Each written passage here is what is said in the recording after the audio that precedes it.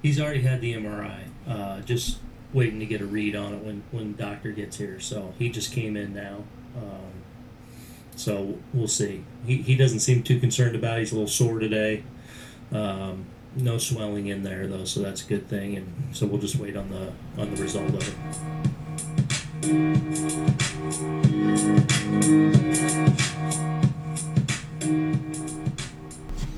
Hello, everybody. Welcome to the third episode of the Big Blue Pinstripes podcast. My name is Joe Buckwright. I am the host. As you heard from the top of the show, yes, it's another week gone by for the Yankees and another painful injury. I want to say a devastating injury, but it's kind of hard to use that word when they keep winning. So I'm going to say painful. This week they lost their new ace in James Paxton. Obviously, the ace of the staff is Luis Severino, who's been out the entire season, and reports now are saying that he's going to be gone until after the All-Star break, which is a blow to the team, and that really sucks. But they keep chugging along, but now they lost their new step-in ace in James Paxton. They're saying it's not very serious. You heard Aaron Boone, the team manager at the intro, say that it doesn't seem too serious. The MRI came back, and there wasn't anything too bad in it. They're calling it left knee inflammation and saying that he's going to be out for a max of 3 weeks, which is probably going to wind up being about 2 starts. But that's going to be 2 starts as they're missing, one of their better pitchers. Between him and Domingo Germán, those are the 2 guys that are carrying the staff right now. So it's a blow. So far this year, I mean, he's 3-2 with a 3.11 ERA, 52 strikeouts in 37 2/3 innings. I mean, he has been dominant. He's been everything and more that the Yankees were expecting. It hurts, but obviously they got guys. They got Jonathan Loaisiga, who's made some starts and obviously been used as a long relief arm in the past, so he'll probably make a spot start. Not too sure what their plan is, but Dallas Keuchel is still out there, so let's see what happens there. But hey, I want to thank everybody for tuning in. Thanks for listening. I know this is only the 3rd episode, and hopefully you liked what you heard in the first 2, and that's what brought you back. So I want to thank you. For anybody that's new to the show, welcome. I hope you enjoy it. This is just me sitting here talking about the Yankees and Giants for an hour a week. Every Tuesday we're going to be posting a new episode, and it's basically just me rambling on and on about the 2 teams that I love. So anyway, let's get into it. There was a lot going on with the Yankees this week. Obviously, we got to start out with CC. Became the 17th member of the 3,000 strikeout club this week. It's been something that's been talked about all week, or all season. He's admitted to thinking about it every time he's out on the mound, so it was something that he needed to and wanted to get behind him. Obviously, it was going to happen if he was healthy. It's not like he's just not going to strike people out. He might not strike out as many if he's thinking about it, but he's still going to strike people out. He's got good stuff, and he knows how to pitch. He's been around a long time. I think that this is going to be the cherry on top that solidifies his Hall of Fame candidacy. I mean, he's one of the best to do it of this generation. I mean, he's been at it for about 20 years. Won a Cy Young in 2007. 19-7 record with a 3.20 ERA, throwing 241 innings, which isn't something that happens anymore. The way they control your pitch count and control your innings, that number's just not going to be reached anymore, so it's something to goggle at. He won a World Series with the Yankees in 2009. I just think it's kind of a done deal now. He might not be a first ballot. I don't know what the voters are going to think, but I'd be shocked if he gets more than 2 or 3 ballots in and he's not in. He deserves it. 3,000 strikeouts, that doesn't happen that often. I mean, there's only 17 people that have done it, including him now. And he's on the verge of getting to 250 wins, which is another big milestone that isn't going to happen anymore. The way pitchers are shortened now, the wins aren't accumulating like they used to. Now it become much more of a bullpen game than it was back in the day, so it's a lot harder to accumulate that many wins. So, if he manages to get to 250 wins, throw that on top of the 3,000 strikeouts, the Cy Young, the World Series, being the workhorse in a kind of a resurging Brewers team back in 2008 when he was traded from Cleveland to Milwaukee midseason and basically pitched every 3rd day all the way through the playoffs.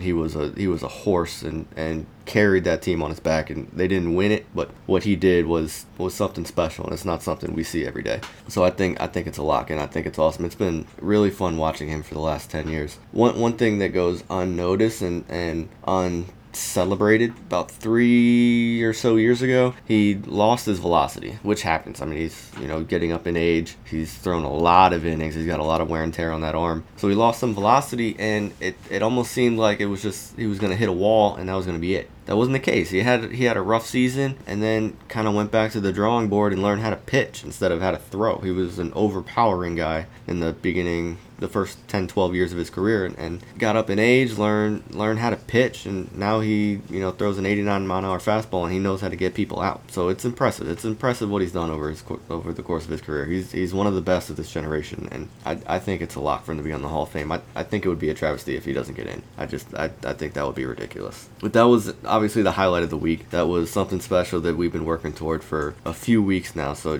kudos to him. That's awesome. And it's awesome that he did it as a Yankee. It's very gratifying for fans to see guys hit milestones like that as part of your team. It's really cool. The other major milestone that we were approaching, Luke Voit, who came over in a trade that no one was expecting, and they didn't give up much to get him. He came over from the Cardinals last season, and he has been unbelievable since then. Got up to a 42-game on-base streak that just ended on Saturday against the Twins. Pretty impressive. Obviously not a hit streak. Walks, reached on errors, things like that come into play. So it's not as impressive as a hit streak, but 42 games is a lot. It's the second most that the Yankees have had, behind Derek Jeter, who I think they said had 57 game on base streak. I may be a game or two off on that, but it's impressive what he's doing, and it was somebody that was cast off in St. Louis. Nobody kind of had him on their radar. He was kind of up and down between AAA and the big leagues with the Cardinals, and they just kind of unloaded him, and the Yankees virtually bought him. They kind of traded some cash to get him, which is nuts considering what he's been doing. But they didn't give up much. They gave up Chasen Shreve was a part of the deal, which, if you guys have paid close attention to the Yankees over the past years, Chasen Shreve wasn't much to give up. He had a good stretch a couple years back, but other than like a 3-month run, he really hasn't done anything and was kind of a useless left-handed arm out of the bullpen. What they turned that into was pretty damn impressive, and you got to give Brian Cashman and his scouts some credit for what they unearthed in Luke Voit. I mean, this guy's been the middle of the order bat and virtually made Greg Bird expendable. I mean, Greg Bird was supposed to be the first baseman of the future, can't stay healthy. Now no one really cares. I mean, he's got one of the sweetest swings in the organization. He was projected to be the best hitter in the organization before, Aaron Judge came up, before Gary Sanchez came up, before Gleyber Torres came up. Greg Bird was the first one to come up, and everybody was touting this guy, saying he's the best hitter among the aforementioned guys down in AAA. All the scouts, all the coaches, all the eyes were on Greg Bird over Judge, over Sanchez, and he had a good run when he got called up initially, but injuries have plagued him ever since, and now we're not even waiting for him to come back. I don't really care. I mean, I love the guy. I enjoyed watching him play when he was healthy. He's a good hitter. He's a great first baseman. But Luke Voit is, I gotta be honest, I had my doubts. I didn't think it was going to be sustainable what he was doing last year, just because of the fact that the Cardinals threw him away so easily. Usually when you got talented players like that, you don't just toss them aside. Usually there's a reason for that, which I'm not sure. Maybe they just didn't have a spot. I mean, they got a pretty deep roster when it comes to first baseman and corner outfielders, and they obviously don't have a DH in the National League, so he didn't have a spot there. They have Matt Carpenter that plays first occasionally. They have Jose Martinez that can play first. They have Paul Goldschmidt that can play first now, since they traded for him in the offseason. So they kind of got a logjam at the position, and Luke Voit, I guess, became expendable. I don't know. Maybe he wasn't as good as the projections didn't seem as good as they were to Cashman, and nobody else wanted to take a shot. But based on what they paid to get him, I'm surprised that other teams didn't give him a shot. But it's undeniable what he's doing for the Yankees. He's played 72 games. He's hitting .298, 23 home runs, 60 RBIs, 35 walks. He's getting on base, obviously, with the streak. It's awesome. He's basically been the staple this year between everybody that's getting hurt, all the guys that are going up and down between the injured list, the starting roster. He's that guy that's been the backbone of the team, that's hitting in that 2 spot, which is supposed to be Aaron Judge. I mean, he's filling a hole of Aaron Judge. He's filling a 6'7" hole in that 2 spot, and he's playing magnificently. It's awesome. It's fun to watch, and I gotta say, I love the little skip when he hits a bomb. It brings me back to the old days with this Sammy Sosa little skip after he hits his bomb and the Ken Griffey Jr. walk. Guys don't really do that anymore, and he's kind of bringing that back to the old school, and it's pretty nostalgic to watch him. I'm not a fan of the button-down shirt, but I can live with that if he keeps hitting the way he's hitting. The team's winning, and he's a major part of it. He's a major part of the reason why this team is staying afloat while they're dealing with so much injuries. I mean, they're 2 games out of first place in the beginning of May, and they're missing 8 or 9 starters. You got to give credit to Luke Voigt because he's the guy that's carrying this team right now. They're carrying the offense anyway. Some of the guys that are getting back from injury, we got Gary Sanchez back. Ironically, the same day that Clint Frazier went down, which is unfortunate. But we got Gary Sanchez back, and that's pretty awesome because what he's done since he returned is ridiculous. This guy is one of the leaders in home runs in the American League, and he's played 19 games compared to everybody else's 30-ish. He's destroying the home run totals for catchers. He's got his average back to normal. Obviously, last year was an abnormally low average year for him, hitting under 200. That we knew that wasn't going to continue. He's too good of a hitter. He was dealing with too many injuries last year. Obviously, the injuries started this year, but it wasn't that serious. He only missed about 10 games, or probably 7 or 8 games based on the fact that he usually gets a day off once a week if he doesn't DH. He gets a day off behind the plate every week. So if he missed 7 or 8 games, that's not that big a deal. If we can kind of continue that for the rest of the season, we'll be in good shape. But obviously the last 6-7 games have been unreal. I mean, he's got a 6-game hitting streak, a 7-game hitting streak actually now, thanks to today. They beat the Twins today, and he had another hit. So he's got a 7-game hitting streak, and in that stretch, he's got 5 home runs, 8 RBIs, a couple walks, a bunch of runs. I mean, hitting doubles, getting on base. He's playing well behind the plate. He's not letting as many balls get by him as he has in the past. That's kind of been his kryptonite defensively. He's taken a lot of shit for his inability to prevent balls from getting past him. That's not happening this year. It could be a mark to the pitchers for pitching a little better. I don't know. It seems like guys throw in the dirt routinely, like on purpose. Trying to throw that wipe out curveball to strike people out, and you got to have some faith in the catcher to do that, which he seemed to be doing better at it this year, which is nice. And obviously, we know the bat. I mean, he's the best offensive catcher in the game. He has his struggles behind the plate, like we mentioned, but when it comes to throwing out base runners, he's one of the best in the league. He's got an absolute rifle on his right arm.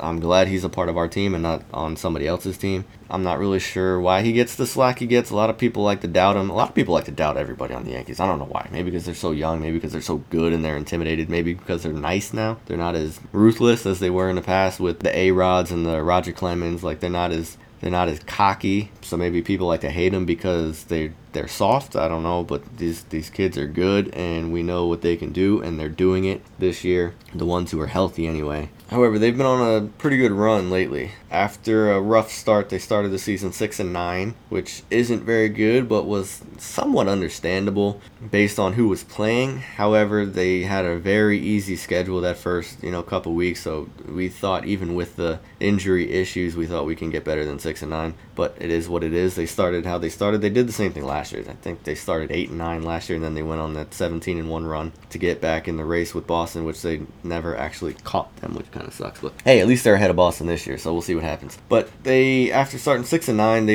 they've gone 13-5 since then, which is the best record in the American League. They had a great West Coast road trip last week into the beginning of this week. Started off 6-1.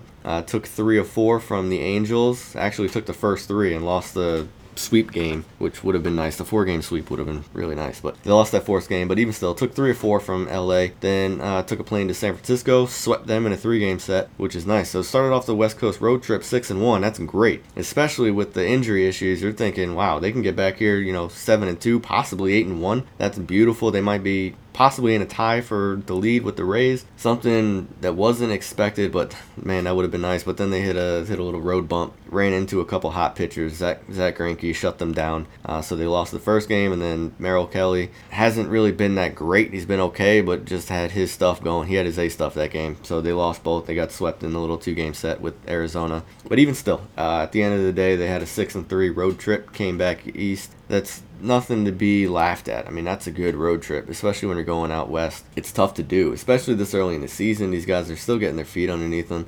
They were only 15 games in when they headed out there, so you got to be impressed with the way they took care of business. I know the teams weren't that great. Arizona was the best team they played, and they lost them both, which sucks. But it is what it is, and they got the job done. If you win 6 of every 9 throughout the rest of the season, you're going to be in amazing shape. You'll be the number 1 seed in the American League. So keep doing that. And then they came back east and had a 3-game home set against Minnesota, who has been one of the best teams in the American League. They were 19-10 headed into the series, and Yankees took 2 of 3, which is nice. I mean, they took care of business. They lost the pitcher. They lost the hitter. They're taking care of business, and they keep winning.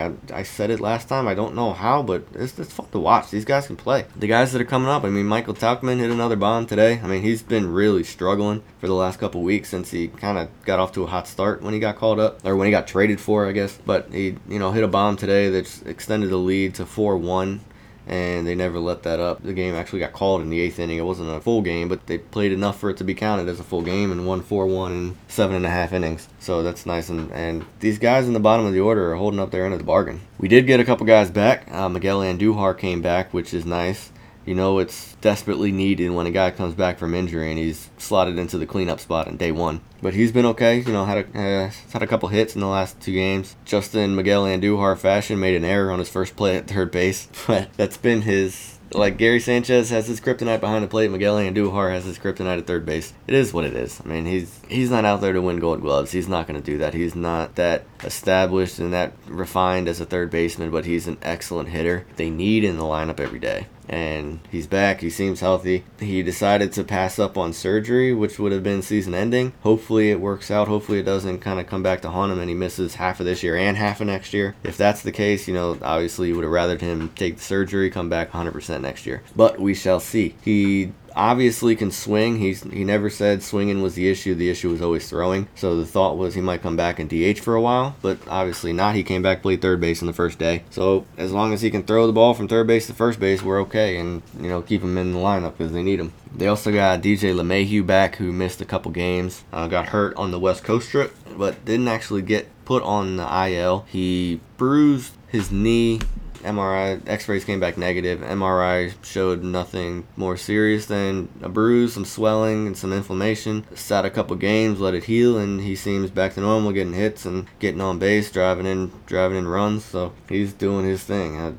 It seems like they're dodging some bullets here, which hopefully kind of foreshadows what the rest of the season is going to be, because they need these guys back for the brunt of the season. When you get into the summer months, you need the A team on the field. The schedule's not going to be as generous as it has been. Obviously, you're going to start playing some of the better teams. They still haven't played the Rays yet, who are ahead of them in the East. They still haven't played the Indians yet, which are one of the better teams always. They're not as good as they've been. They've lost a couple guys. Corey Kluber went down.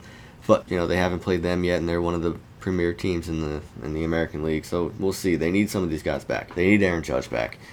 One of the bright spots of this team that I hit on last week, he continues to do his thing, and it's unbelievable. Domingo Germán has been unbelievable this year. He's made 6 starts in 7 appearances. He's 6-1 with a 2.35 ERA. He is the best pitcher on the team right now. It was him and James Paxton, which could have been labeled 1-2 with Severino on the injured list. Now with Paxton gone, Domingo Germán really is the ace of this staff. And that's crazy to say, because this is kind of sort of his rookie year. He's had activity in the big leagues. Obviously, he's pitched before. He started before. He's been in the bullpen before. This is his first time to be solidified in the rotation. When some of these guys start coming back, when Paxton comes back, when Severino comes back, when Montgomery comes back, they're going to have a big decision to make, because I don't know how you can send Germán down. The way he's pitching right now, he is the guy in this staff that I feel most comfortable with when it's his turn. Even Paxton was as pitching as well as he was. He still had that bad game or two, which bloated his ERA up over 3, which isn't bad. If you got a 3.10 ERA in the American League, especially in the East, you're doing really well. However, those 2 games cost him from possibly having a 2.65 ERA, which is still even higher than what Germán has at 2.35. That is awesome what he's doing. His whip is under 1. His strikeouts are back up a little bit. Before his last 2 or 3 starts, it was down around 7 per 9. He's got it up now above 9. He's at 9.2 per 9, which is great. He's still walking some people. If he can get that walk rate down a little bit, that would help. It's not as bad as it's been in the past, but it's still up a little bit. However, he's the guy. The fact that he got his K up over 9 makes me really happy, because that shows me that he still has he's had this stuff all year, but now he's got the swing and miss stuff back. Before he was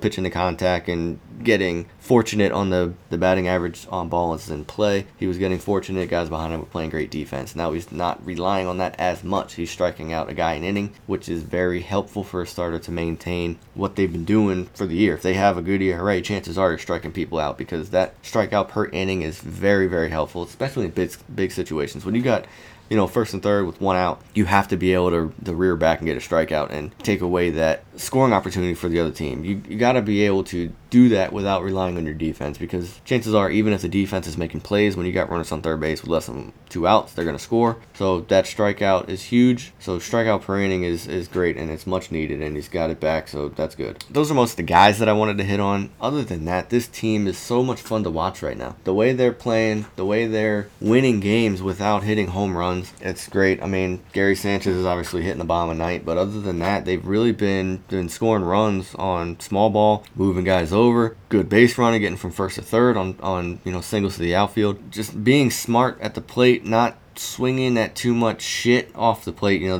The Yankees have always been known for a team that's got great eyes and great on-base percentage, and they're living up to that again this year. They're being really, really selective with the pitches they're hitting, other than Gleyber Torres, who, my God, I love Gleyber Torres so much, but every single at-bat he comes up to the plate and swings at the first pitch. It doesn't matter where it is. It drives me nuts. He's in an 0-2 count almost every at-bat. He's still got an 11-game hit streak now. He's still hitting. He's still playing well, but if he can just be a little bit more selective, my God, the sky's the limit for the kid. Other than that, I mean, the guys are getting on base and they're moving them over. They're not stealing like they did in that set with the Angels. They were running all over Jonathan Lucroy. They must have had some kind of scouting report on Lucroy, because they stole bases in that series that they haven't done in a long time. So that was something that I was looking forward to would continue, maybe not quite at the pace it was at in that series, but I thought they would keep running, but they really haven't. So we'll see what happens with that, if they aren't doing it because they want to not take the chance of running into outs, because they know they don't have the heavy hitters in the lineup, so they want to take advantage of the guys that get on base. We'll see. They have guys that can steal bases. They have guys that can run, that are smart, that know how to read a pitcher. Stealing a base doesn't necessarily always have to be because you're fast. Sometimes it just means, running on the right pitch, being able to read a pitcher's windup or his pickoff throw and going. And the Yankees have generally been a high percentage base stealing team. They just haven't been a high volume base stealing team. I thought this year would be a little different with, some of the speed they have on the roster, with the addition of LeMahieu, who can steal a base. They obviously have Brett Gardner, who's always been one of the faster players in the league, but hasn't really been that great of a base stealer. But, I mean, you got guys like Torres, you got guys like Andujar, like these guys can steal bags, and I was hoping to see that happen, but it hasn't happened as much. But they're playing well, and it's fun to watch. I keep harping on the same thing. It's more fun to watch teams win like this, because it brings back the beauty of the game of outsmarting the other team, outplaying the other team, outpitching, outhitting. It's not just overpowering another team, it's fun to watch too. It's fun to watch a team beat the fuck out of other people. But it's also fun to watch them outsmart. It's almost like they're playing chess right now, where last year they were just playing checkers, just hitting fucking bombs left and right and beating everybody 10-3. Whereas this year they're playing chess. They're bringing in the right bullpen, the right arms from the bullpen in the right moment to get the right hitter out. They're not necessarily going just by, you're the closer, you're the setup man, you're seventh inning. For some, they're doing it sometimes with, like Chapman is the closer. He's the bona fide ninth inning man. That's what he's here for. That's what he's getting paid the big bucks for. Zach Britton, Adam Ottavino, Tommy Kahnle, these guys are being used in high leverage situations, regardless of what inning it is, which is nice. I'm happy they're doing that, because Joe Girardi and Joe Torre never did that. They had, this was my guy in the 7th inning, this was my guy in the 8th inning, this is my guy in the 9th inning. And I hate that. I hate it so much because it doesn't ever work. For most of the season, it's going to work. But when you get that one game that you have to win, you have to be a little bit more flexible with the guys. When you got, say in the 6th inning, you got first and second, nobody out, you're up 3-2, they got the 3-4-5 hitters coming out. You don't want to bring in your middle reliever. You want to bring in the guy that's good at getting guys out in high leverage situations. Whether that's your setup man, bring him in the 6th inning, get a couple outs, move on. There's certain points in the game that you have to take advantage of at that moment, because those are such big moments in the game. And that may come in the 5th inning, that may come in the 8th inning, it could come in the 2nd inning, which generally that's your starter. You're not going to do anything about it, but every game has that moment that breaks the game one way or the other to one team or the other. Aaron Boone is being very good at recognizing that situation and using the right guy at the right time to get hitters out. And I don't know if that's because he was an analyst prior to becoming a manager. He got to see the game from a different perspective, got to see how different managers across the league handle different situations. That may give him an advantage because he got to see a bunch of different things and learn from a bunch of different people, and was able to find the perfect middle ground to manage his team, and he's doing a great job. And I'm very happy that they went with him. I was actually really excited about the possibility of Carlos Beltran becoming the manager, but I'm very, very happy with Aaron Boone. He's doing a great job, and he's winning with a team that really shouldn't be winning this much, and I think he isn't getting enough credit in the media and across baseball. I mean, if the season ended today, he would be on the short list for the manager of the year. He just would. I mean, he's taken a team that's bandaged together with AAA guys and, guys flirting with the IL back and forth, and he's winning. So, I mean, you got to give him credit. The guy's doing his thing, and it's impressive. And he should be able to keep it going. They got a pretty favorable schedule coming up. They have some reinforcements coming. Actually, one thing I read just before I started recording tonight was that Clint Frazier is going to be active tomorrow, which is Monday. I'm recording Sunday night. Clint Frazier should be active tomorrow. They've already sent down Stephen Tarpley, who's the left-handed guy, one of the left-handers in the bullpen, who's been awful. So really glad to see him go down. He's been terrible. He was pretty good at the end of last year. He got a late call-up and did okay and made the roster this year, and he's been horrific. So not sad to see him go. But they should get Clint Frazier back tomorrow, which will be nice. That'll give them, by my count, 7 guys in the lineup that could have been starters on day one. Obviously, Clint Frazier wouldn't have been, but he's going to knock Michael Tauchman out of the lineup, which doesn't hurt. Aaron Hicks should be coming back soon, so that will be very helpful. But coming up, they got 4 against Seattle at home. Then they go to Tampa Bay for 3, home against Baltimore for 3, home against Tampa Bay for 3, then at Baltimore for 4. You need to take advantage of that. I know Seattle's been hitting bombs, but Seattle's beatable, and the Yankees are always very good against Seattle, especially at home. I mean, they're traveling across the country. Take advantage of that. Take 3 of those 4. Then you got 6 games against Tampa Bay with 3 against Baltimore in the middle. You got to take the 3 against, but you got to sweep Baltimore. I mean, Baltimore sucks. I mean, I know Baltimore has their number, and for some reason, I don't care how good the Yankees are or how bad the Orioles are, the Yankees cannot beat them. I don't know why, and it's infuriating, but you have to take advantage of the teams that are lesser than you. That's the reason that the Yankees lost the division last year. Boston took advantage of Baltimore and Toronto. The Yankees did not. The Yankees lost the division by 8 games. I mean, those 8 games could have been made up against those 2 teams. And then, those 6 games against Tampa Bay are going to decide who's leading the division heading into the dog days of summer, as they say. Those 6 games are going to be big. And if you lose those games, you're at risk for Boston lapping you, which you don't want to happen. I know Boston isn't as good as they were last year, but you still don't want to get behind them because then it's just going to bring back old memories. These guys know what it's like to be behind them, and it's not fun. Obviously, they hate them, so you don't want to give up, 4 of these 6 or 5 of these 6 against Tampa Bay and risk, dropping even further in division and falling behind other teams. Take those games, get the lead in the division, get some of your guys back, moving forward, and take off. This is the perfect opportunity for this team to take off. I know they're missing some of their biggest guys, especially Aaron Judge and Giancarlo Stanton, who really hasn't played at all. I mean, I think he played 3 games, but obviously this is the time to take control of this division and take off. I don't know how else to say it. Do it. Win these games. I mean, this next, was it 4, 7, 10, 13, 17 games. These next 17 games, win 12 of them. I mean, you can realistically win 12 of the next 17 and take a 2 to 3 game lead in the division and take off, because after that, you got Kansas City and San Diego, and all those games are winnable. So take control of this and go.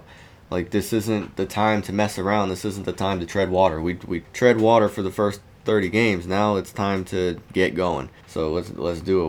We'll get some of these pitchers back. We'll get some of these hitters back, and it's time to do the thing. At this point, I'm going to go ahead and take a break. I got an ad to read for you guys, and then we'll be back after the break. I got a little bit of Giants talk for you.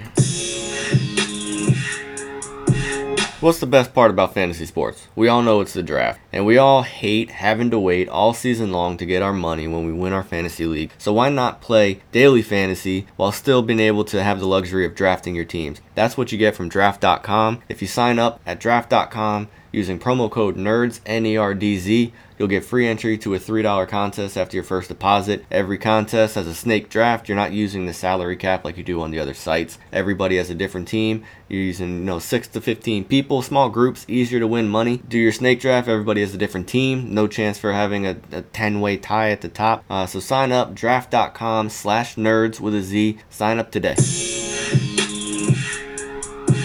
Alright, welcome back. So just like with the Yankees, another week went by, another injury. Same thing with the Giants, another week went by, got another Gettleman rant. This guy, I don't know what Dave Gettleman's doing. I'm going to say this often throughout the offseason as we're waiting for actual action to happen on the field. This guy is making me lose all faith and all trust in this team. What he's doing to this team is baffling, and I'll say it again and again and again until they fire him. Obviously made a controversial draft choice. Took Daniel Jones, number 6 overall. Hopefully going to be the heir apparent for Eli Manning. We'll have to wait and see. I mean, nobody knows what he's going to be. Nobody really watches Duke football, so we don't really know. We can look at his numbers. The numbers aren't that great, but obviously we've heard now that he obviously didn't have as good of a team around him as Dwayne Haskins and Kyler Murray. But we're not going to know what he is until we see him on the field. Rookie minicamps have started. Every report I've read seems to say that he's playing all right. He's looking pretty good. He's looking like he can be better than Kyle Lauletta, Davis Webb, which isn't that impressive, but those are the guys they picked in the last 2 years and obviously didn't pan out because they're still picking quarterbacks. We'll see. I mean, everything looked good as of right now. Dave Gettleman is not looking good. He is so defensive over this pick that it leads me to believe that he wasn't sure if this was his guy and was hoping to have a better fan reaction to make him feel more comfortable. When you come out after a draft and he is just exploding on the media saying how confident he is, how sure he is, how everybody wanted Jones, and I know the fans didn't know who Jones was, but all the GMs were after Daniel Jones. He said in his press conference, "I knew for a fact," quote unquote, that 2 teams would have taken Jones before 17. Who gives a fuck? If this is your guy, if you are this confident that this guy is going to be good, he's going to be the next great quarterback, who cares who else would have taken him? Take him at 6. You don't have to defend yourself against fans that, let's be honest, we don't know as much. We don't do as much scouting. We don't watch the tape. We don't know what these guys are capable of as well as the scouts do. These guys do this for a living. That's their job. That's their career. They've devoted their life to scouting players. They obviously know something more than we do, or else we'd be doing the same thing. You don't need to defend yourself by saying, "I know for a fact you wouldn't have been there at 17. Who cares? I mean, if this is your guy, just say, "Hey, this is the guy. He's going to be the best quarterback in this draft. He's going to be the quarterback that leads our team for the next 15 years. I wanted him on my team. I didn't want to take a chance. If there could be anybody in the league that would take him after me, I didn't want to take that chance. I took him at 6. I'm done. That's it. Over." That's all you got to say. The fact that he's saying, "I knew for a fact there would be 2 teams that would have taken him at 17. Like, okay, so who? Washington is saying that maybe the coaches wanted Daniel Jones, but Dan Snyder wanted Dwayne Haskins. All right, Dan Snyder gets what he wants. He's a fucking teenage girl. He gets everything he asked for. He's the owner of the team. I mean, it's his right, but he doesn't fucking know anything about football, so keep making these decisions. Although they did have a good draft, and I'm not too happy about it. But obviously, when there's so many reports saying that that Dan Snyder wanted Dwayne Haskins, all right, you can rule that team out because he's going to get what he wants. Denver, not so sure they would have taken a quarterback there, but then you also got to worry about the other 31 teams that could trade up. Who cares? I mean, who cares? If you're confident that this is your guy, if you're confident that this guy is going to be able to take the lead when Eli Manning retires and take this team without any bridge and just take him to the promised land and win, a couple more Super Bowls, just say, "This is the guy. I didn't want to take a chance. I wanted him at 6. He was the highest player on our board, and we took him at 6 because he's the best player." Fine. That's all you got to say. You don't got to keep crying to the media saying, "Well, I want to be clear that there are other teams that would have taken him. Like, he wouldn't have been there at 17. So, you're begging for validation for your pick is what you're doing. You want people to say, "Well, you made the right decision because you wouldn't have had him at 17. Well, if you're the GM, why do you need people to say that? Why do you need the approval? You don't need that. I mean, how many people were upset when the Chiefs traded up to take Pat Mahomes? How many people were upset when the Bears traded up to take Mitch Trubisky? Which, I mean, we're not all sold on Trubisky yet, but that team won 11 games this year, so obviously he's doing something right. These things happen where teams trade up to make picks, or they make bold picks early in the draft, and they don't sit there and defend themselves over and over and over again. They just say, look, this was my guy. He was the highest rated player on the board, on our board, so the first opportunity to take him, I took him. End of story. That's all you gotta say. Like, what? I don't understand this guy. Like, I don't know if he's just desperate for attention. He wants everybody to be talking about him. He thinks, all press is good press. I don't know, but it pisses me off. Like, this shit keeps happening. Like, stop. Like, I can't take this shit anymore. Like, we used to be so goddamn consistent and competent and fucking steady. Like, now we're this circus. This team should be on Hard Knocks because it's a fucking circus every week. Like, it would be entertaining. I'd rather see another team because I don't want that bullshit in our locker room, but good God, so much shit going on with this team. Yet they might be pretty fucking entertaining if they're on Hard Knocks. But this guy's pissing me off. I don't know what else to say. Like I said, the fact that you're defending your pick at every turn just yells out to me that you're looking for validation and you're not sure that you made the right choice. He's almost sounding like he's wishing he had a do-over and could go back and take Josh Allen and see what happens at 17, because he's not sure that this is the guy. He was just afraid because he heard rumblings from some other teams that they would have taken him before 17, and he wanted to get him. He didn't want to get him at 6 necessarily, but he wanted him, so he wasn't sure. So I'm going to kind of throw this out in the media that maybe, I know for a fact there's other teams that would have taken him, so we had to take him at 6. If this is the quarterback that's going to lead your team to Super Bowls, you have to take him at 6. You have to take him at 6. So that's all you have to say right there. This is the guy that's going to win us championships when Eli Manning retires, so we're taking him at 6. Period. That's it. You don't need to say anything more, and this guy just keeps fucking talking. He needs to shut his mouth. Alright, next topic. I did listen to a couple episodes of the Michael Kay show last week, which is one of the top talk radio shows in New York. Michael Kay is the announcer for the S Network for all the Yankees games, who is a joy to listen to. I love listening to that guy. They had an interview last week with David Cutcliffe, who is the head coach of Duke football. He's the reason everybody linked Daniel Jones to the Giants. He was Eli Manning's head coach at Ole Miss. He was Peyton Manning's quarterback's coach at Tennessee. He has a very strong relationship with the Manning family. He's known them for a long time. He still keeps in very constant contact with them. He actually mentioned in the interview that he had dinner with Eli Manning the day after he got benched for Geno Smith, which is pretty telling of how close they are. And he also spoke with Eli on the phone the night of the first round to, talk to him about Daniel Jones, things like that. So he obviously keeps a close relationship with them. So it was I was really excited to listen to this interview, and he had some pretty interesting things to say. One of the things I want to start, which isn't Daniel Jones related, which just kind of pissed me off and lit the fire, that really cost me from watching a game in 2016, which I haven't missed a game in 15 years. And there was a game that I did not watch. I did it to rebel against the management. And we all know that is the Eli Manning benching game that ended the streak, which isn't that big of a deal to him because he's such a good dude, but that really rubbed Giants fans the wrong way as we saw the backlash, and they ended up going back to Eli Manning, and we never even saw Davis Webb play, which was stupid, which really should have been the whole reason Eli Manning got benched in the first place. We ended up seeing Geno Smith, who we all knew Geno Smith sucked, so I don't know why they were testing him. You had a rookie. We knew Eli Manning is getting close to the end. Let the rookie play. The rookie never even saw the field, so the whole benching was for fucking nothing. But he did say that he met with Eli the night that he found out, the night after he was told he was being benched. So it was obviously a very tough time for him in his life. He had played, I don't even remember the number, 200 straight games. It was obviously a very tough night for him. He knew the streak was coming to an end. He was offered to be allowed to start the game, but then they were going to pull him after the first series just so he can continue the streak. Thank God he said no, because that's fucking humiliating. Stupidest thing. I don't know why they asked him that. Obviously, it's not one of the brightest moments in his career, and he took it like a champ. He was, as Eli Manning can be. He was very gracious about it, saying that, look, the season is not going well. We need to see what some of these other guys got. I'm 100% behind Geno. I don't know why.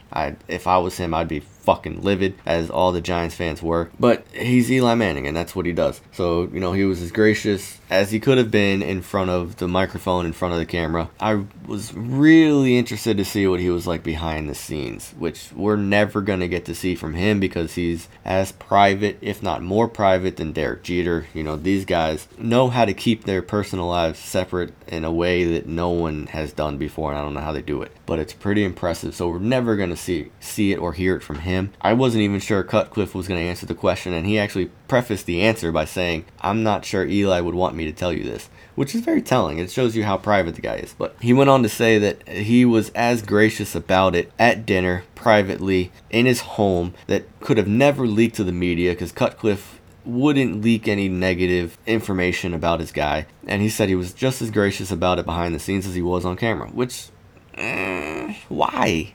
Be angry. Anyway, that was just a little side note that I was interested, that caught my ear when I was listening. I'm glad Michael Kay and Don LaGreca asked the question because that was a very good question that I've been waiting to hear for a couple of years. Because, you can't ask him because he ain't going to answer it. So they found the guy that had the answer and they asked him and he answered. So, yeah, that was interesting to hear. Anyway, back to Daniel Jones. So, Cutcliffe obviously is biased. He's the head coach of the team that Daniel Jones played for. He recruited him. He's got a very close relationship with the quarterback of the team that he went to, who has a lot of say in what the team does. He's not going to sit there and bash Daniel Jones. But he did say some things that were a little bit telling. He did, as the head coach of the team, he did admit that his team doesn't have the talent of Ohio State, which is obvious. We all know that. But as the head coach of the team, he was, honest enough to admit that and not necessarily throw his team under the bus. He did say, we love our guys. We love the guys that we have. We know we're talented, but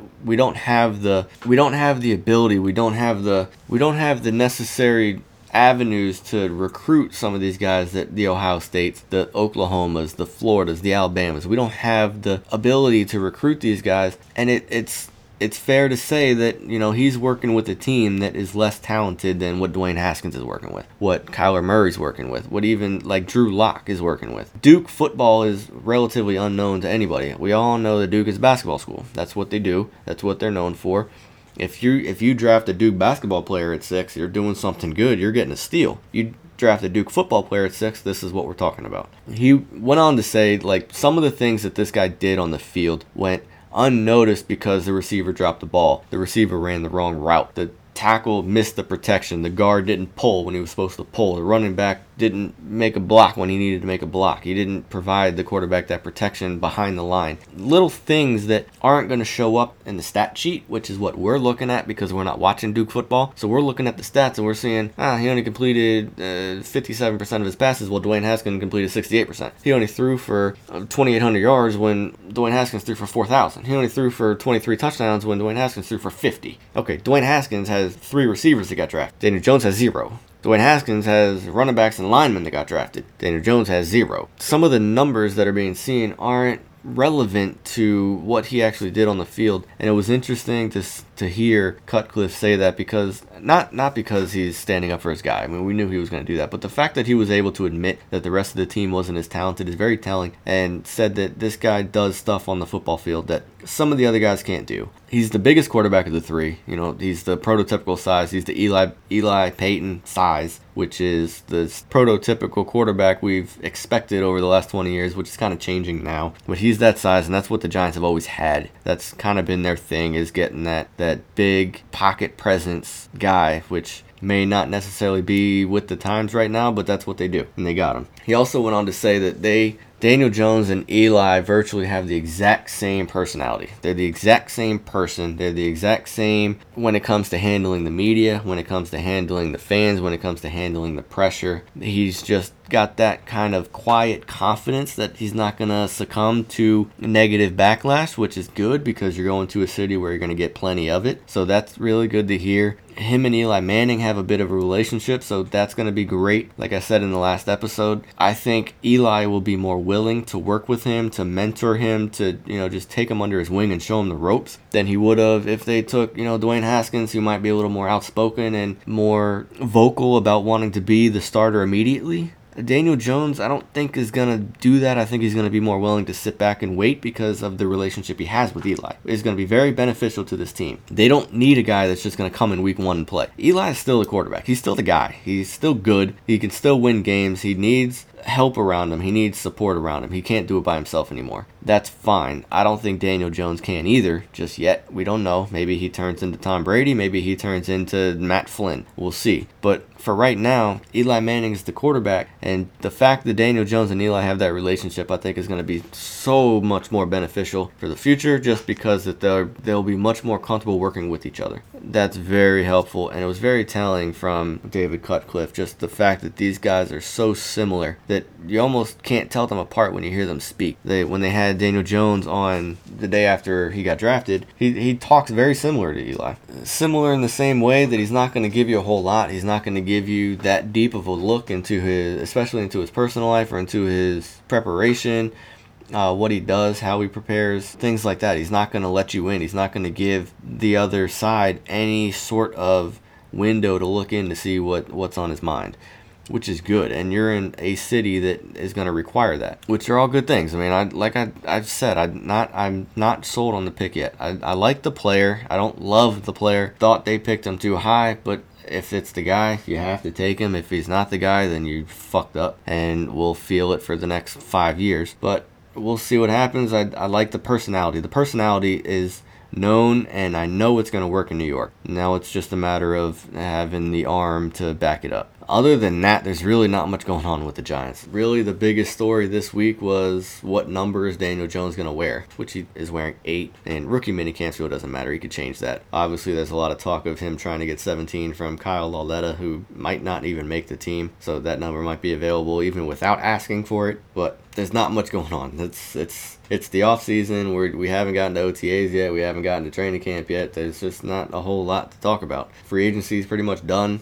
I'm sure Dave Gettleman's going to do something fucking stupid enough next week for me to talk about for 10 minutes just like I did today. So we'll see. But right now it's the Yankees, and the Yankees they're playing well. So that's going to be what a lot of the shows are about moving forward. Next week, a little teaser. I believe next week we should have a guest on the show. Should be the first time in Big Blue Pinstripes history. It's not finalized yet, so I'm not going to reveal who it is or what we might talk about. But it's looking like I'm going to have a guest on for next week, which is pretty exciting. Give more of a back and forth type of dialogue rather than me just talking to the air, which is fun for me, but it may not be as fun to listen to. So next week we'll have a guest, and hopefully, I'd like to have guests on more often. So hopefully this goes well, and I can use it to recruit some other people. But that's the big news moving forward, is that we should have a second voice on next week, which is pretty exciting. I'm excited to keep this thing going. Last week was a lot of work getting the teaser and 2 episodes out on the same day. I never realized how much work goes into this, but it's been a lot of fun. Before I go, I do want to do one thing. We do have a page up on Patreon, which for those of you that don't know, if you didn't tune in last week, Patreon is a site that is used by content creators to basically give their fans an opportunity to donate to their work. A lot of artists, musicians, podcasters, people like that use the site and, have fans that want to help donate and offer some bonus content for those that do. I haven't created a bonus video yet. I was on the verge of doing it for the James Paxton injury. However, we had some personal issues with the family, so I didn't get an opportunity to do it, which is fine. The first couple bonus videos are going to be free, available for anybody, just so you can get an idea of what it is. And then moving forward, it's going to be for patrons of the site only, patrons of patreon.com only. And it's just basically going to be kind of rapid reaction videos, possibly move into live streams during some games or during some big events. Obviously, we could have had an opportunity to do a live stream during the draft, which would have been really entertaining. But that's what you're going to get if you want to support the show.